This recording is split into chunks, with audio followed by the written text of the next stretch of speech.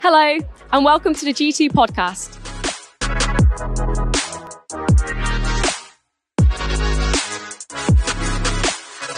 Okay, just while we are eating, we are going to unpack a bit of the Bible. So do feel free to carry on eating and drinking, but me and Aaron, my name's Hannah, by the way. This is Aaron. Aaron is my son, and he's just going to help me today, partly because he is way more entertaining than I am in every way, and he's going to make it a bit more lively and interesting. Now, I'm not sure if it's entirely obvious, but we're looking at the Passover today. That's why we're eating together, and so we're going to be doing it in two parts. So the first part, the talk we're going to do now, is about the original Passover in Exodus, and then a little bit later on, we're going to be looking at the Passover meal that Jesus had with his friends in Jerusalem before he died.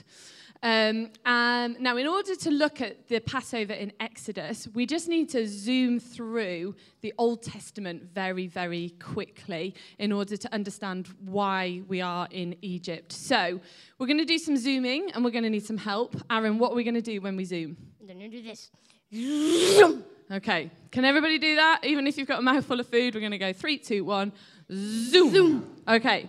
So at the start of Genesis, the first main characters that we see are Adam and Eve. Adam and Eve. Yeah, oh God, obviously, but then Adam and Eve. Yeah. And then we're going to zoom through lots of people. Zoom. And then the next major character we get is Noah and the flood. And then we're going to zoom again. Ready? Zoom. Then we get to Abraham, is the next major character in the Bible. Abraham had a son called Isaac. Isaac had a son called Jacob. And then Jacob had a son called Joseph. Okay, tell us about Joseph. All right, who knows the story of Joseph? Hands up. Nice. And who knows what item of clothing he was known for? Peter. Multicolored jacket. Nice. Yeah, great. As per the musical. Now, I forgot to say, there are some booklets on your table which kind of guide you through this. So if you're a note taker, Alex, 10 out of 10 already. If you like making notes, then feel free to use this to guide you through. Youth and kids, there's some stuff especially for you, so do use that as we go. So if you remember, Joseph was sold by his brothers because he was the favorite. He was Jacob's favorite. Parenting tip, don't have favorites. He was taken to Egypt as a slave, and then he ended up in prison in Egypt. And from there, he used his gift to interpret... Go on. Dreams, that's right, to interpret dreams. First, he was interpreted dreams for prisoners, and then more important people, and then eventually, long story short, he interprets Pharaoh's dream. And Pharaoh is in charge of all of Egypt, so he's really, really important. And because he's done this correctly, he gets given a lot of power in Egypt by the Pharaoh. And then later, his brothers come to Egypt because they're in a famine, and Egypt is not in famine, and they need help. And Joseph recognized them. Weirdly, they didn't recognize him, but I guess a long time had passed, and he looked older, and he was wearing different clothes. But again, long story short, after a lot of drama that we're not going to go into today, the family reunited. So we had Joseph, his 12 brothers, and Jacob all reunited and moved to Egypt. Now, it's really important to note that God changed Jacob's name, and he changed it to Israel, which means let God prevail. And prevail means win. Thank you, Aaron. So that is why they were known as the Israelites, because Jacob became Israel, and then they became the Israelites. So my dad's name is Luke, so I would be a Lukeite. Yep, that's right. And the Bevingtons would be known as the Chrisites. Yep. Bobby and Cece would be known as the Mattites. Yep. Beth's dad is called Martite? Martin. But let's just call them the The Marmites? Yeah, the Marmites. So tell the person next to you what is your dad's name and who you would be. Yeah, if you were in a tribe like the Israelites, what would your tribe be called? Yeah. Okay, we would love to hear a few of these tribes. Aaron's going to pick on some people. Liz, what would you be? Oh, because it's Tony. Her dad's name is Tony, so he'll be the Tonites, but she says the Tonites. The Tonight. So unlike you, Liz. Who else? Addo, what would you be? The Horhites. Nice. Moving on. And lastly, Eddie, what would you be? Say that again. Tundites. Oh, Eddie wins for the coolest. Well done. The Derekites. That's cracking. Well done. Okay, so when they all moved, it wasn't just the 12 brothers and Jacob, because a long time had passed by this point, and they had kids, they had sisters that don't really get a mention in here, and wives, and so there was actually about 70 of them that moved to Egypt and were the first ever Israelites in Egypt. And because Pharaoh liked Joseph, they were welcomed, they were given space, they were welcomed in. But eventually, Jacob died. Joseph died. And the brothers died. They died very gruesome deaths. I said it was entertaining. So more children were born, and the Israelites grew in numbers, and there was a new king, and he did not know or care about Joseph, and he didn't like how many Israelites there were, and so he made them into slaves, and they had to have masters. So lots of years passed by. Does anyone know how many years they were slaves for, the Egyptians? Morgan? 400, yeah, a little bit more than that, 430. So we're going to zoom again. You ready? Zoom. So we're still in Egypt, still with the Israelites, but it's now 430 years later. And Pharaoh is desperately trying to stop the Israelites from growing in number. So he orders every single baby boy that is born to be killed. And this is where we get the story of Moses. And we're not going to go into Moses' whole story today, but Moses was an Israelite, but his sister put him in a basket on the river, and he was saved by Pharaoh's daughter, and he was brought up like an Egyptian. So he was an Israelite, but brought up like an Egyptian. Lots more to that story. If you're interested, go watch the Prince of Egypt film or read it. And so Moses grows up, and God chooses him to be the leader of the Israelites. And he tells him, God says to Moses, the time has come to set the Israelites free. And he gently suggests that Moses should be the one to go and ask Pharaoh to do it. Now, obviously, Pharaoh is not keen on losing thousands of slaves, and so he says no.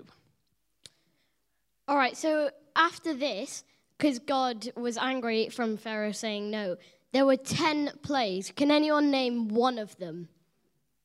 Simeon. Water turning into blood, yeah. Alan Briley. Boils, yeah. Nice. Just keep picking people. Jeremy. Mosquitoes, yeah, well done. David Lunn. Locusts, yeah. Yes. Frogs, Nice. That's right, well done. Cracking. Morgan. The death, which we'll get to in a minute, that's right, yeah. Dave Mason. Darkness, that's right, yeah. Dan Farden. Hail, yeah. Good. How many left? I don't know, I've not been counting. All right, We'll just keep going. Suzanne? Suzanne? Livestock, pestilence, yeah. There's only Jeremy one hand again? up. There's only one hand. Jeremy? Lice, yeah, that's right, yeah. I think. Yeah, we have had that, but yeah. I think the one we haven't had is boils. No. We have had that? We've had livestock, hail, locusts. Yeah, we've had them all. Oh, nice. Got them all, well done. So that's 9 if we don't count the final one. So God is like, okay, enough is enough. After all of these things have happened, Pharaoh is still saying no. And so God says, that's that's enough is enough now. And he gives Moses and Aaron, who is Moses' brother, some very clear instructions. He says, on the 10th day, every family should get a lamb. I think we have a lamb.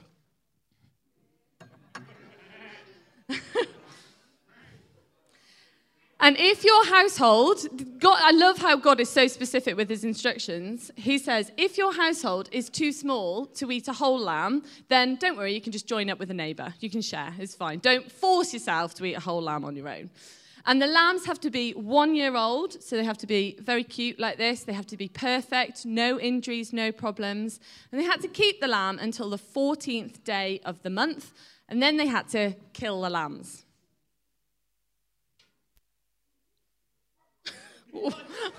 Just chopped his head off. And they had to do that during the night. And then they were told to take some of the blood from the lambs and put it onto the door frame. Thank you, Aaron. They had to put it on the sides of the door frame and the top of the door frame. And then they had to roast the lamb. They had to roast it with some herbs. Good drama. And then they had to make some bread that had no yeast in it. So yeast, if you've never made bread, yeast is what makes bread rise. And so on this occasion, God said, make bread, but don't put yeast in it. And then everything had to be eaten, and anything that was left had to be burnt. And the Lord even told them how to eat it. They had to tuck their cloak into their belt. So they had to wear their coat and belt ready to go. They had to have sandals on their feet. And Aaron's favourite bit, they had to have their staff in their hands. And then they had to eat it fast. So the Lord told them that he would pass through the houses and he would kill every firstborn Egyptian. But he would pass over the houses where they had put blood on their doors, and they wouldn't kill their firstborns. And the Lord also told them at this point that this would be a day to remember, that this would be a festival. It would be a celebration for years to come. The Lord told them that before he had done it, and he gave details of how to celebrate. It was very specific. He said it would be a week-long celebration, and during that week they would not eat yeast, so that they could remember this day, and they would gather to worship on the first and last days, and he instructed that no work would be done in that week. So it's an incredible moment of God being so specific with his instructions. He told them exactly what to do, not just that night, but for years to come. He said, this is what it will look like. So all the Israelites did what the Lord had commanded. They got their lambs ready, they killed them, they put blood on the door frames, they ate the lamb, and they burnt the rest. And then at midnight, the Lord passed through Egypt and killed all the firstborns. Not just humans, but also animals got killed as well. Wow. So I'd be okay because I'm a second child, but Morgan, you will not survive. All right, so hands up, who is a firstborn? Oh, I've got a lot of firstborns. Okay, so sorry, you are all dead. If they were Egyptian. Yeah, well, whatever. Not if they were Israelites, but if you'd all, that's I'd say that was 2/3 of G2 we just wiped out. Yeah. And so Pharaoh had a firstborn son who got killed that night, and so during the night he summoned Moses and Aaron, and he said, up, leave my people, you and the Israelites. Go worship the Lord as you have requested. Take your flocks and your herds as you have said, and go, and also bless me. And so the Israelites, they left, and they left quickly. And that's why the Lord had got them ready with their coats and their shoes and their staff, so that as soon as that word came to say go, they left straight away. So, Aaron, guess how many people left? All right, let's do higher or lower. Okay. All right, 100. No, higher, much higher. 500. Higher. 1,000. Higher. 10,000. Higher. 1 million. Lower. All right. I love how you go from whoop. 500,000. Higher? 6. Not infinity. 600,000. 600,000. No. Bang on. Exactly 600,000 is the number in the Bible. So more than 500,000 people left Egypt that night. And that was the very first Passover. That was the moment that the Israelite slaves were set free. and they were released. They left Egypt in search of a new home. And I reckon that must have been quite scary in some ways, quite overwhelming, because all of those Israelites, every single one of those Israelites had been born into slavery. They had never known what freedom looked like. And yet, it was freedom. And so it was hope and it was unity as they left together. And so every single year after that, the Israelites, or the Jewish people, as we now call them, celebrate Passover. And they continue to celebrate Passover. Yay! Let's give Aaron a round of applause. Wow, how do I follow on from that? Okay, so Aaron couldn't be bothered to do this bit, so I'm on my own. But I've got visual aids, so don't worry. So we're going to zoom 1,500 years already. Zoom. So we're going right through to Jerusalem in the day of Jesus. And it is the first day of this festival that we have just learnt about, the Festival of the Unleavened Bread, which is 1 week of celebrating, and the very first day is called the Passover. And so Jesus is there with his friends. Lots of people have arrived in Jerusalem about a week before Passover to start celebrating, start preparing for it, to catch up with friends. So I just want to take a minute to imagine the scene. Who has been into the middle of York in the middle of the summer holidays? Oh, it is awful, is it not? All of the people. So we're imagining those sorts of crowds. The population of Jerusalem roughly doubled in size during Passover. People came from far away to celebrate. The streets were crowded. Youth, do you mind just sitting down for me? Thank you. People opened their homes to friends and family. Some people were booked into hotels or different rooms. And the mood was good. People were here to celebrate. But if you have ever been to a football match, you know that crowds can be dangerous and they can turn suddenly. Now, Luke told us last week how many lambs were slaughtered during the week. Does anyone remember the figure? Is anyone listening? 256,000 lambs were slaughtered during the week. Now, we've got a video of lambs. I know. No, not being slaughtered.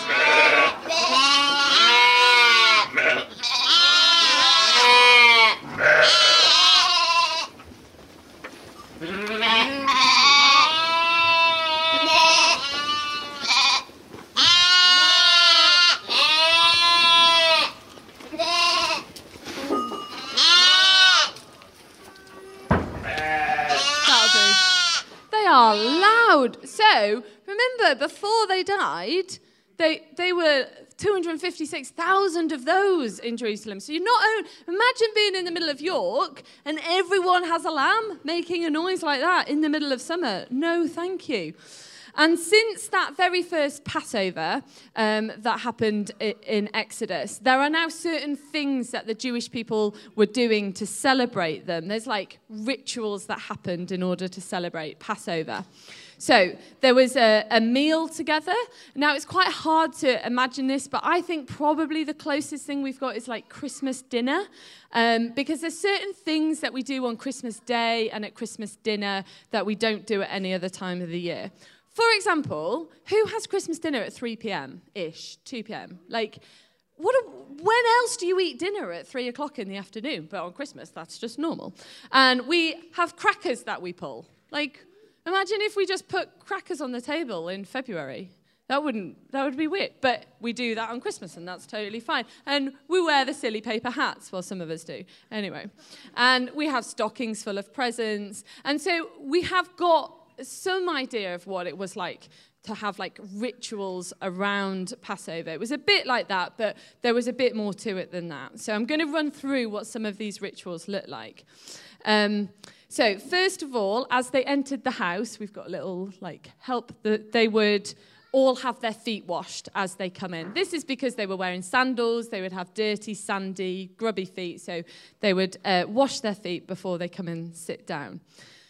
The next thing is they would sit in order of importance or in order of age. Okay, so What I'm going to do now is I'm going to ask you to rearrange yourselves on your table in order of age. So, so you need to figure out who the oldest person is, and they're now the head of the table. And then just stay still for 1 minute. Stay still. Alan, just stay still for 1 minute because I haven't finished.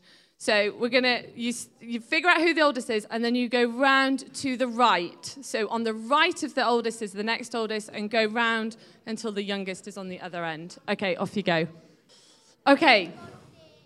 So once they're sat in order, they actually didn't sit, they reclined. Okay, so if we're going to all just like recline, what actually would happen is they would have very low tables and they would be on the floor on cushions and things, and they would recline.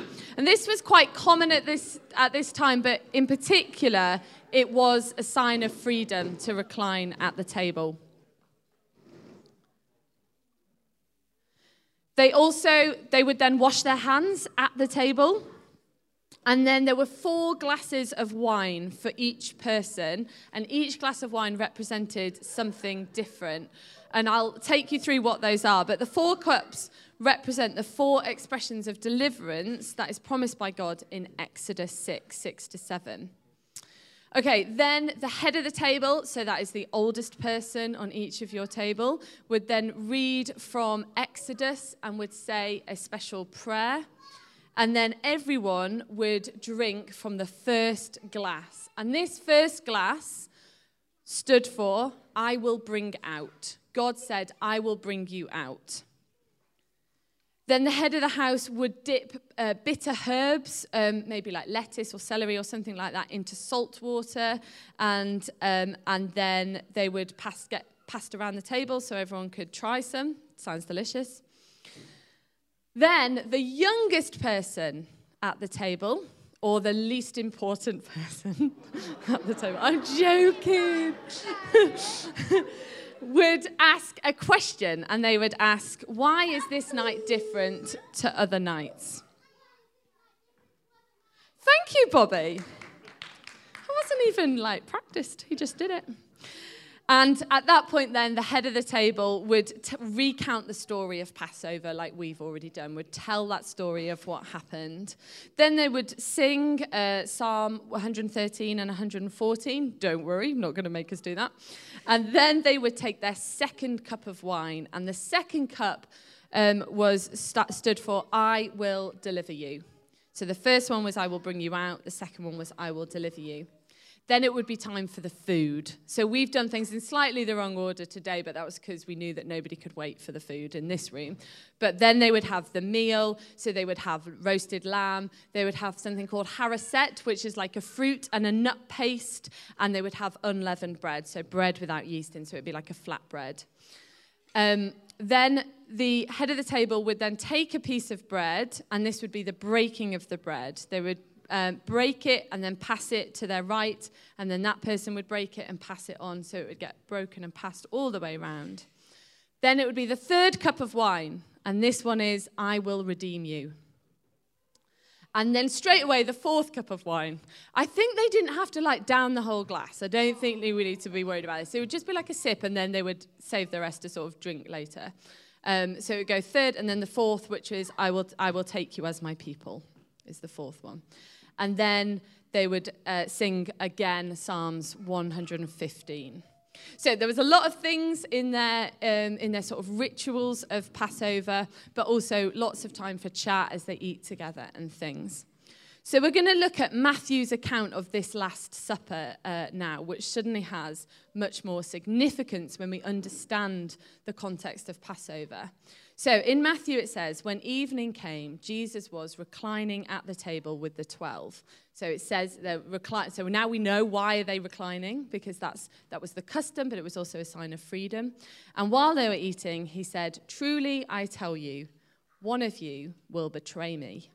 They were very sad, and they began to say to him one after the other, surely you don't mean me, Lord? Jesus replied, the one who has dipped his hand into the bowl with me will betray me. Now, in Mark, it says, the one who dips bread into the bowl with me. So this is referring to that harisset that I told you about. It's a fruit, a nut paste. It's probably more similar to like our chutneys or something. So Jesus and Judas have clearly dipped their bread at the same time into the harisset. And Jesus uses this to say that this will be the one who betrays me. And then Judas, the one who would betray him, says, surely you don't mean me, Rabbi. And Jesus answers, you have said so. So he's really spelling out what's about to happen, but they still don't fully get it. Now, we all know that we've assigned disciples on the table. So just look around your table. There is a Judas on your table right now. Yeah, just have a little think about who that might be. Who have you dipped into a bowl with today? Some people have not been so good at hiding it. So they continue their meal together, and then it says in Matthew, while they were eating, Jesus took bread. And so this is the part of the ritual where the head of the house would take the bread and break the bread. So it's an expected thing for him to do, but he changes the words. And so he says, take and eat, this is my body. So he's doing the expected thing, but he's saying something unexpected. And so when Jesus broke the bread, it would have been this unleavened bread, which was called matzah. We've actually got something like this, like a flatbread. So he'd take this and break it, and that was the tradition. And this was to remember how the Israelites left Egypt with bread like this. Now, yeast had also become a symbol of sin. 1 Corinthians 5 compares yeast to malice and wickedness and compares unleavened bread to sincerity and truth. So it's like symbolizing purity. And Jesus is breaking this unleavened bread, but he also is the unleavened bread, because he is purity and he is truth and sincerity. 1 Corinthians 11 reports Jesus as saying, this is my body broken for you. So this unleavened bread represented Jesus' body because Jesus is the truth. He was free from sin. So then he took a cup, and when he had given thanks, he gave it to them and he said, drink this, all of you. This is my blood of the covenant, which is poured out for many for the forgiveness of sins. So at this point in the meal, we know, because we now know the rituals, they would have had the first cup already, they would have had the second cup, then they would have had their dinner. So we know that this cup is the third cup. Can we remember what the third cup means? I will redeem, yeah. So there's a huge significance in this cup, because they already know that this cup means I will redeem. And he says, this is the cup of the new covenant. So again, he's doing what's expected, but he's changing the word. Now, the word redeem, if you don't know, means to buy back. It means to pay off, to recover. And just like the bread, Jesus' blood was about to become their redemption. He was going to pay off their debts with his blood. So in order to fully understand this, we need to understand our need for redemption, our need for those things to be paid off. The Jewish people were remembering that God had redeemed them from being slaves. That was the whole point of Passover. They were remembering that redemption. Now, we here today are not slaves like the Israelites once were, but we do get enslaved by things in this world. All of us at times take our eyes off Jesus and we put our trust into other things, whether that's what people think of us, whether it's a sport or relationships or drinking or food. All of us at times put our focus onto other things, and those things become more important than God. And this is what we call sin. That's when we don't follow God. And there is a punishment for sin, but Jesus redeemed that when he died. And that's what he paid for. So then it goes on to say, Jesus says, I tell you, I will not drink from this fruit of the vine from now on until that day when I drink it new with my Father's kingdom. And then it says, when they sung a hymn, they went out to the Mount of Olives. So I think what's interesting here is we don't actually see Jesus drinking that fourth cup. It's quite possible that he didn't drink it because he says, I will not drink from this fruit of the vine from now until that day. So it's very possible that he's waiting for that last cup when he comes back. And so you see this Passover festival that Jesus was celebrating with his friends was a meal that already had great significance in their faith, but he gave it new significance for what was yet to come. They remembered together that story of Exodus. That's what they would have just done, remembered that story. They remembered Moses leading them out of Egypt, and they followed the rituals. And God told them, remember, to celebrate this day for generations to come. And so Jesus took this festival and he echoed what God had done. He said, when you drink this, remember me. Remember the story of Exodus. Remember the Israelites coming to freedom, but remember me, because it is me that brings you freedom. And he says, eat this and remember me. The festival is still about the freedom that God brought, but it's now about freedom for everyone. And it's about freedom for all of us, and we can take part in that today.